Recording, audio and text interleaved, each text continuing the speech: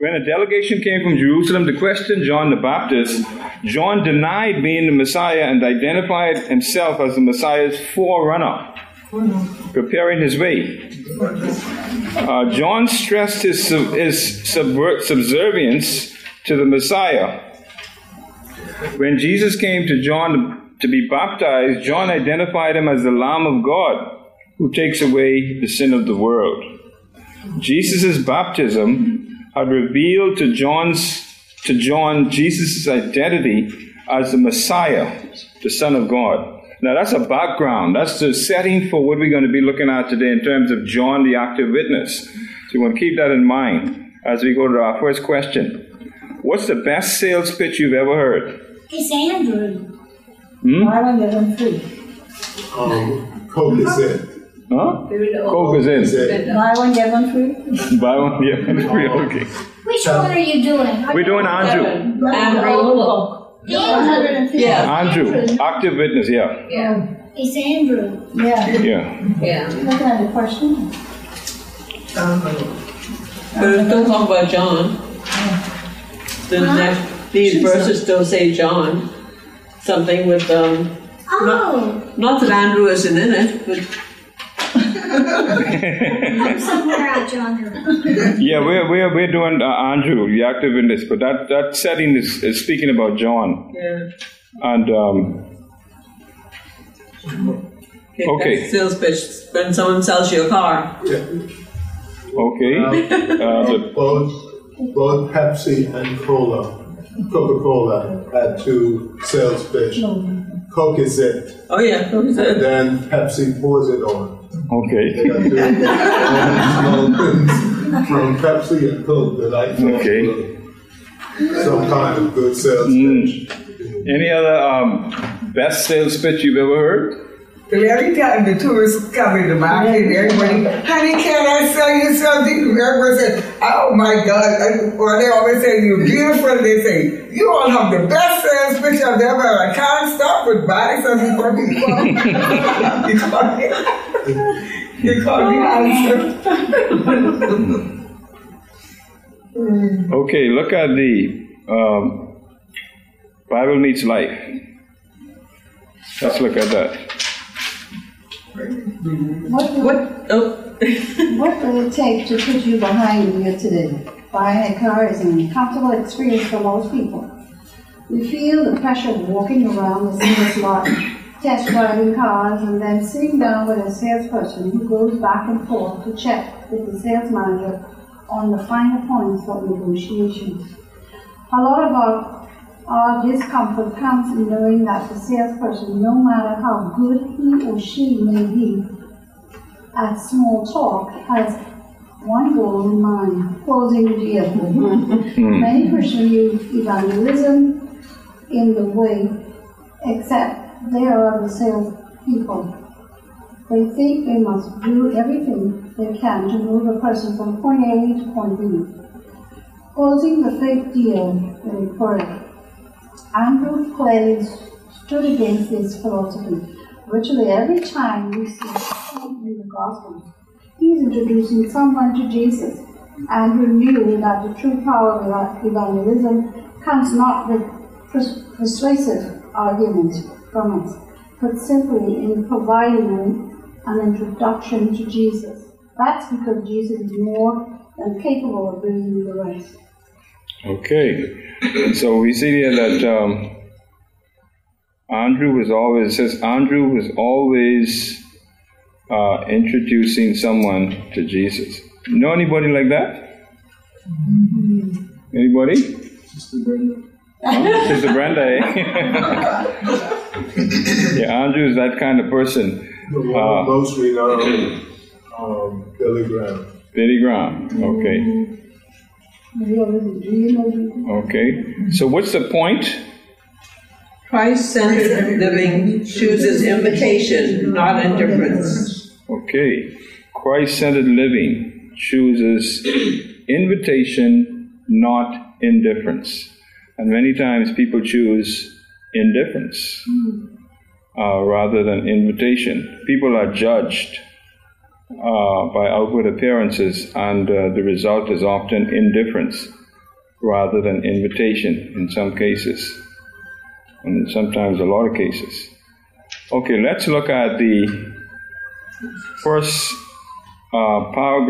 first scripture we have, John chapter 1, verse 35 to 42.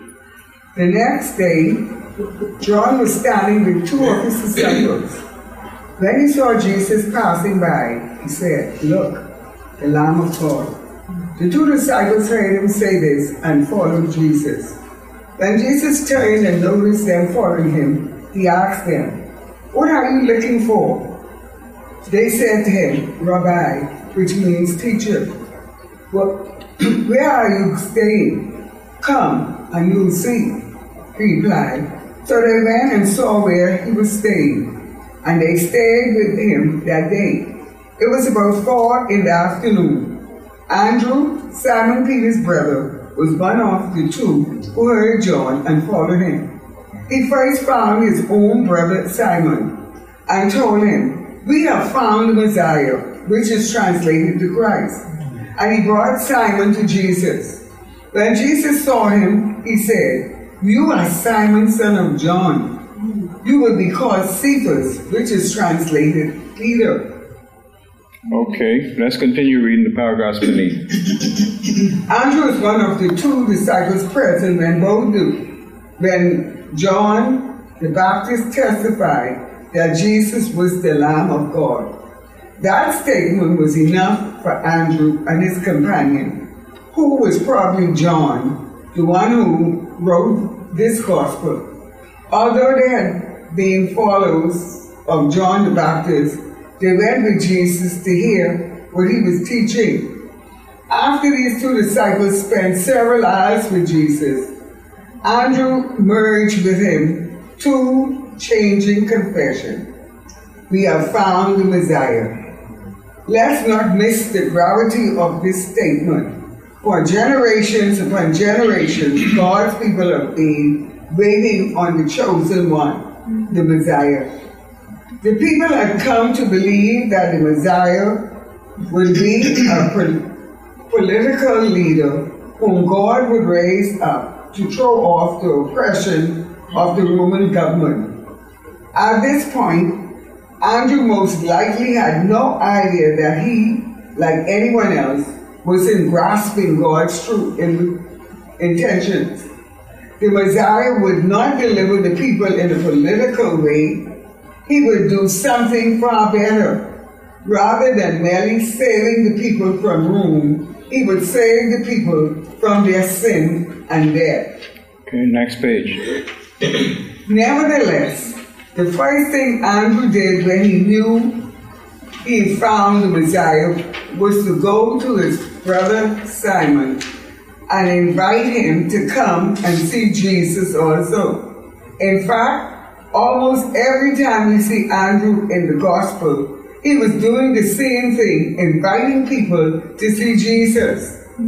Notice that Andrew offered no clear pitch or persuasive argument, just a simple invitation for Simon to come and encounter Jesus for himself. There's a sweet kind of freedom in Andrew's action.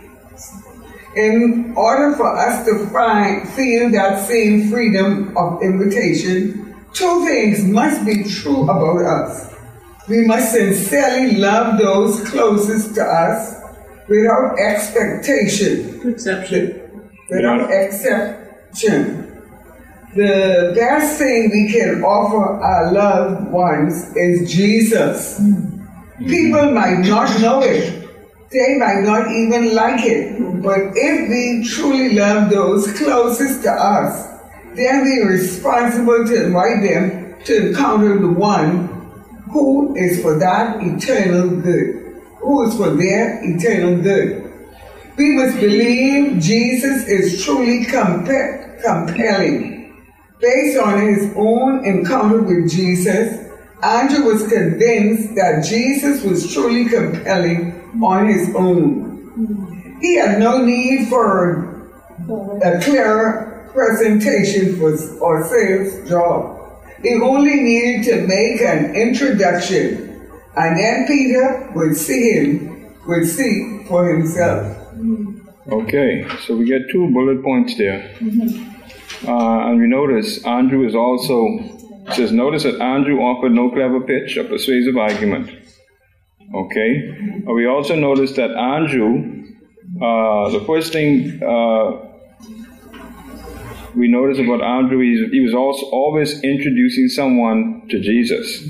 The 2 bullet points we have there is we must sincerely love those closest to us. See that? Without exception, the best thing we can offer our loved ones is Jesus. That's the best thing we can offer them, because that's for eternity. All right? And then the second point says we must believe Jesus is truly compelling. And we see that based on his own encounter with Jesus, Andrew was convinced that Jesus was truly compelling on his own. He had no need for a clever sales pitch or clever presentation. You know, people can sell us all kinds of stuff, but they have to come with a clever sales pitch. For Andrew, he didn't need a clever sales pitch.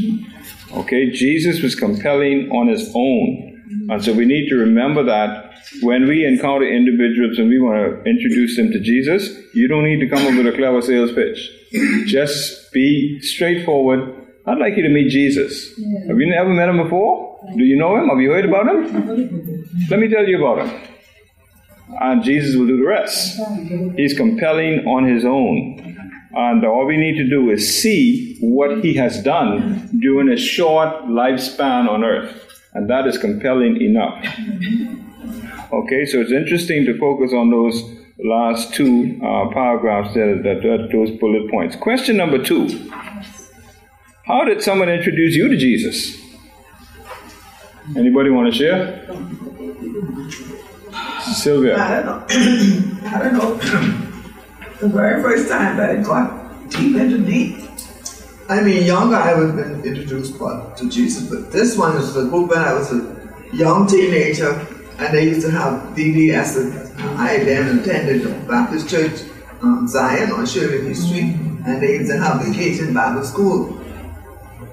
And when I first learned how to memorize scripture passages, and there was a passage we had to learn was the story that deals with the Good Samaritan, and it was in Luke.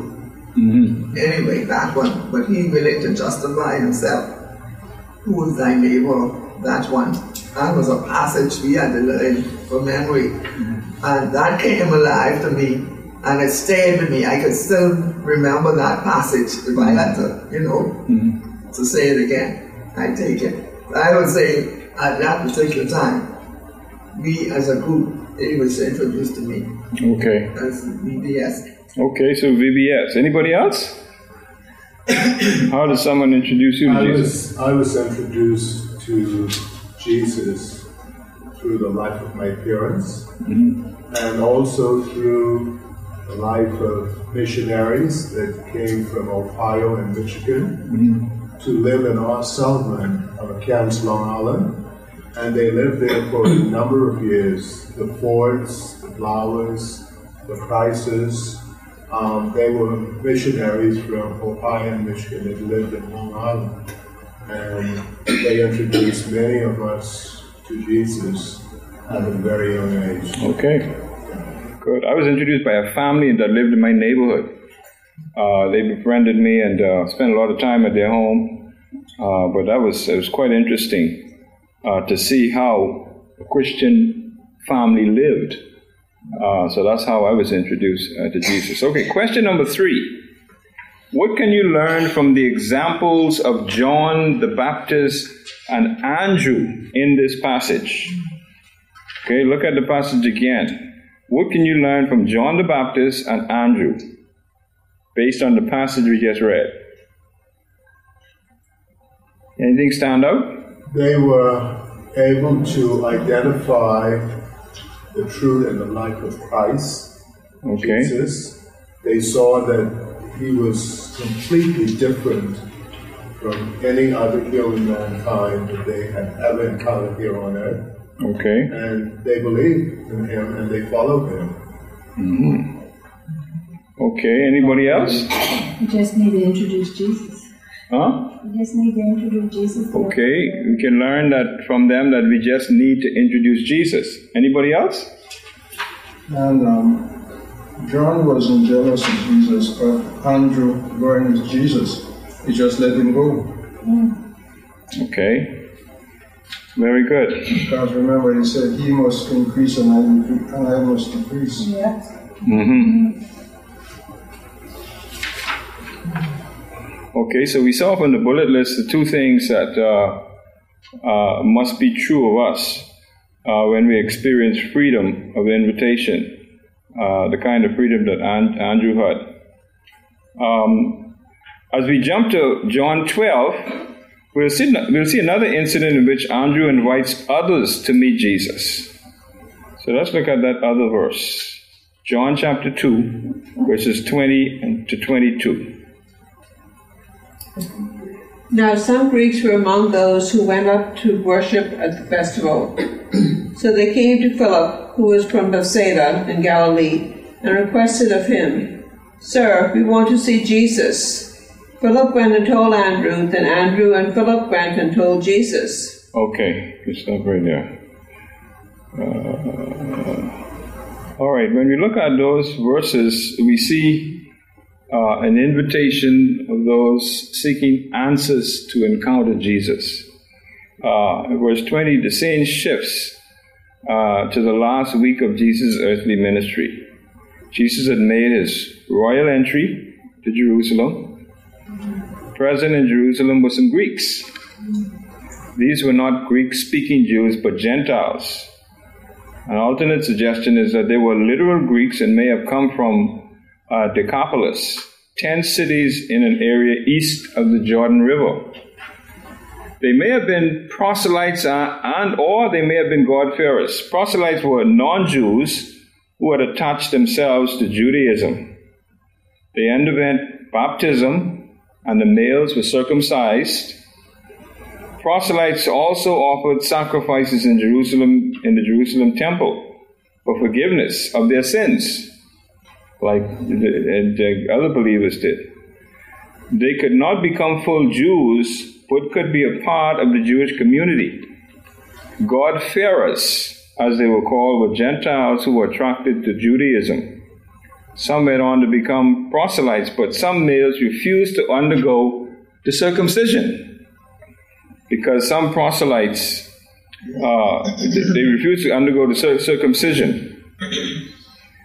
Quite possibly, many of these attached to and involved in Judaism had made their way to Jerusalem for Passover. The Gentiles had come to worship, and they bowed the knee in reverence to God, as many believers did. And the festival was the Passover. Okay. So let's look at the paragraphs beneath that verse. See what else we learned from this encounter. During the Passover festival, Jewish people from all over the known world gathered in Jerusalem. Also among them were God-fearing Gentiles who had come to worship. Like many others, they wanted to see Jesus. We aren't told why these people approached Philip with their request, but it's interesting that Philip went and found Andrew. Maybe all the disciples had become accustomed to Andrew's introductions. They knew Andrew was never shy about introducing new people to Jesus, and here was another chance for him to do so. Like Andrew, we should always take the opportunity to connect others with Jesus, especially when the people seeking Jesus have genuine questions. Many of us have a problem, though. We're rarely in places where we come into contact with people in whom the Spirit of God might be working. With our lives so full of people just like us, we may never have the opportunity to meet those who might have questions about life and faith. Questions only Jesus can answer. We must intentionally fight against that trend for the sake of the gospel. We must intentionally put ourselves in situations where we know we will encounter people who are not Christians. Talk with your neighbors on a walk instead of being silent. Talk to the person next to you at the gym instead of using headphones. Talk with other parents at your kids' sporting events. These are simple choices we can make, but each one is driven by faith. We take these active steps because we believe God is constantly at work in us and throughout the world, and that we are God's chosen means to spread His message of good news. Okay. A couple of things, main points we want to single out there. And the first one is, we aren't told why these people approached Philip at their request. But it's interesting that Philip went and found Andrew. Maybe all the disciples had become accustomed to Andrew's introductions. Okay, so Andrew had a reputation to the extent that whenever the other disciples had an encounter, they wanted to find Andrew to deal with. Like Andrew, second point is, like Andrew, we should always take the opportunity to connect with others, especially to connect with others. Like Andrew, we should always take the opportunity to connect others with Jesus, especially when the people seeking Jesus have genuine questions. All right, that's a good point for us. Like Andrew, we should be like Andrew. Okay, when people have genuine questions, let me introduce you to someone who could really answer those questions, Jesus. And then thirdly, we must intentionally fight against that trend for the sake of the gospel. We must intentionally put ourselves in situations where we know we will encounter people who are not Christians. Okay, so we must intentionally put ourselves in situations. The natural inclination is to stay away, right?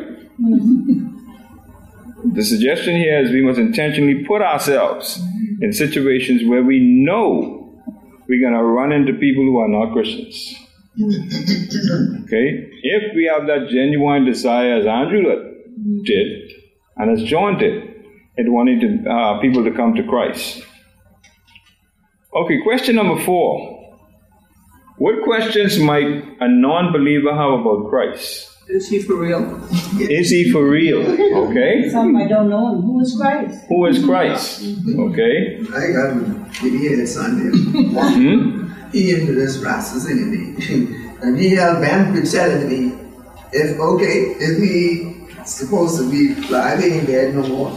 Why you can't find this man? Why they can't find him? And you know they believe the last years of Jesus Christ. I don't know. I didn't read all that. Just okay. So what other questions might a non-believer have about Christ? But I don't think they just try to, because everybody knows who Jesus. They're really looking for excuse to do what they want to do. Yeah. Now there was a lady who we encountered one time. I don't know if she's being facetious or not, but we were out witnessing in the neighborhood. Well, it could have been genuine, because some of the people in the States don't know Jesus. But the person who I was with asked the lady, if she knew that Jesus died for her sins. And she said she didn't even know Jesus was sick. Right? Now, That's being facetious, I think. I think that's being facetious. Yeah. Right? Trying to be ridiculous. Right? But you're going to run into people like that. How do you deal with that? Okay? When we got back to our gathering and we were looking at these questions, a lot of people laughed at it. She couldn't have been serious. But because of some people are so ignorant to the truth of the gospel, she may have been serious. We don't know. She may have been serious. Okay. As we'll see in verses 23 to 26, Jesus' talk with the Greeks reveals some important truths about what it means to follow him. So let's look at that passage. John chapter 12, 23 to 26. Jesus replied to them, "The hour has come for the Son of Man to be glorified. Truly I tell you, unless a grain of wheat falls to the ground and dies, it remains by itself. But if it dies, it produces much fruit. The one who loves his life will lose it, and the one who hates his life in this world will keep it for eternal life. If anyone serves me, he must follow me. Where I am, there my servant also will be. If anyone serves me, the Father will honor him." Okay, let's look at the paragraphs beneath that now. Andrew, faithful to his character, introduced these people to Jesus. Interestingly, Jesus didn't ask them why they came to him or what questions they had. He didn't inquire about their social positions, their families, or their occupations. But he did provide a good deal of clarity about what it means to follow him. This is an important point today, a point for today. When we think it's our chief aim to close the deal for potential Christians, we might be tempted to soften the reality of what it looks like to follow Jesus. Instead, we must be faithful to describe the Christian experience as Jesus did, encouraging would-be disciples to count the cost. Following Jesus is a pathway to self-denial. In these verses, Jesus described his own death as a grain of wheat that falls to the ground and dies. But then it produces a large crop. If we would follow Jesus and invite others to do the same, we must recognize that he calls us to do this, to the same life of self-denial he lived. In Jesus' words, we must hate our lives in this world. And then secondly, following Jesus is the pathway to life. True enough, we will lose things as we follow Jesus. Following him will cost us relationships, ambitions, and possessions.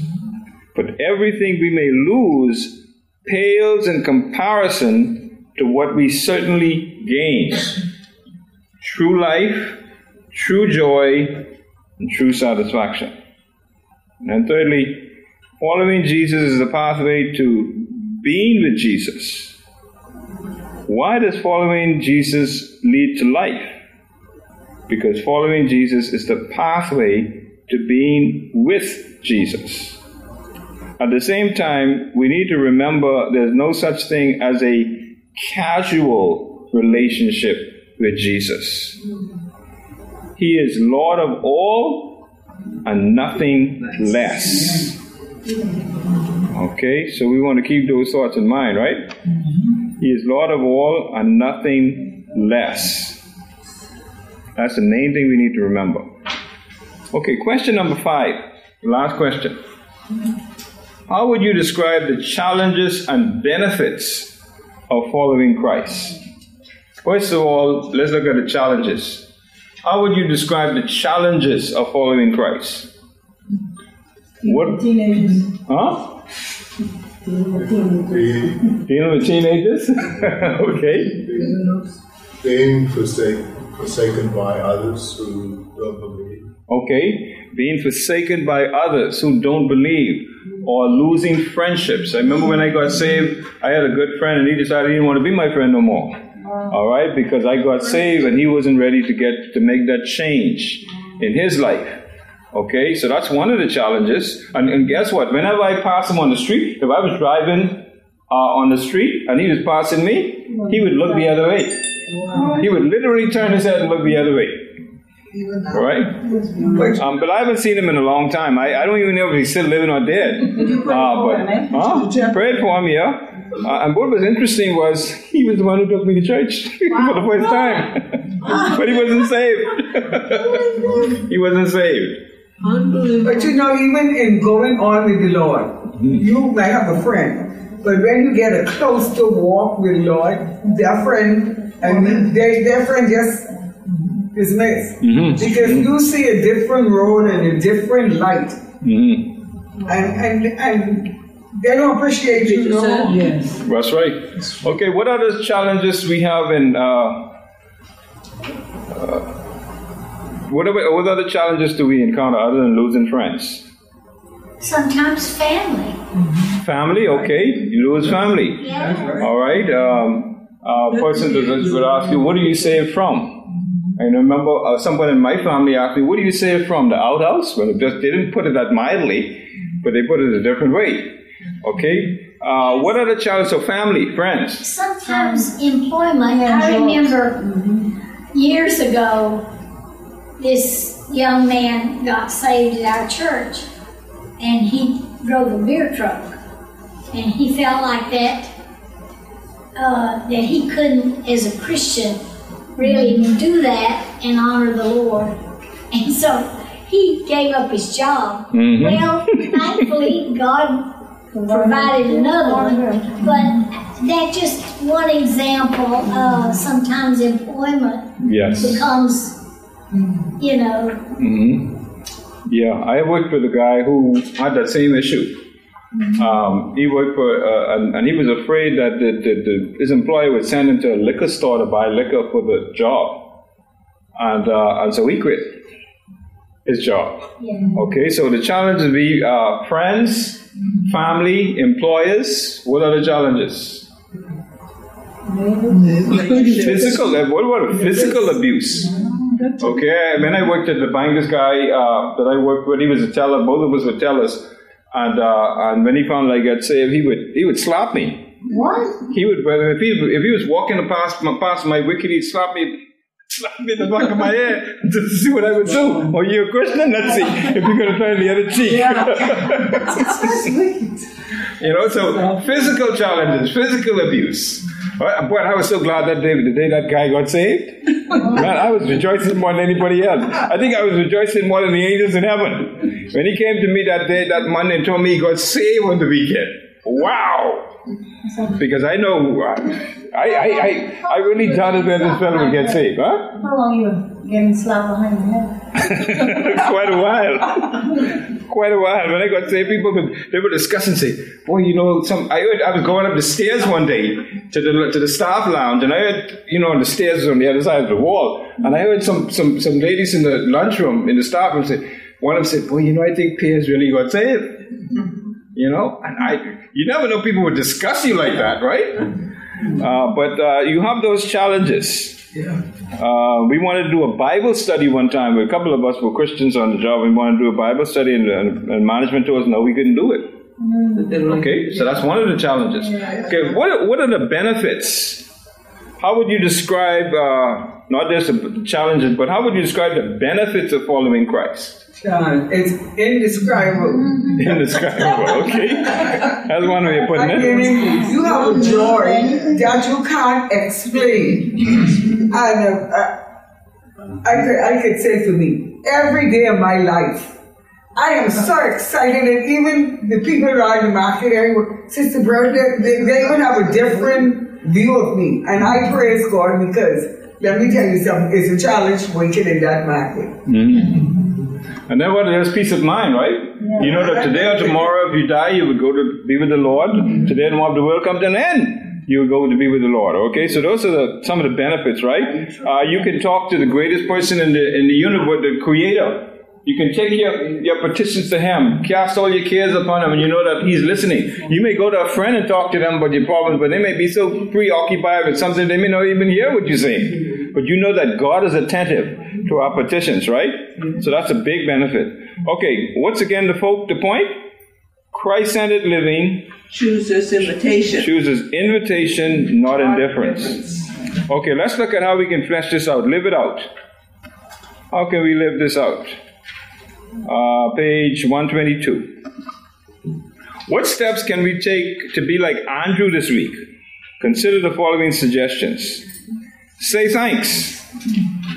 Who introduced you to Jesus? Call or write and express your gratitude to that person. Okay? If that person is still alive, for me, the person that I saw him the other day here at the conference. Call him and say thanks. Okay? Make time. In your current schedule, what opportunities do you have to interact with people who are not Christians? If none, reevaluate how you can make room for those crucial introductions. And then thirdly, make the introduction. Are you confident enough in Jesus to introduce someone else to him? Think of one specific person who needs that introduction and resolve to make it when you see that person this week. Okay, so we got 3 points there. Say thanks, make time, and make the introduction. Andrew, the active witness, shows us that evangelism is nothing like selling cars. Instead, simply inviting others to see Jesus should be second nature to those who deeply love and treasure Christ.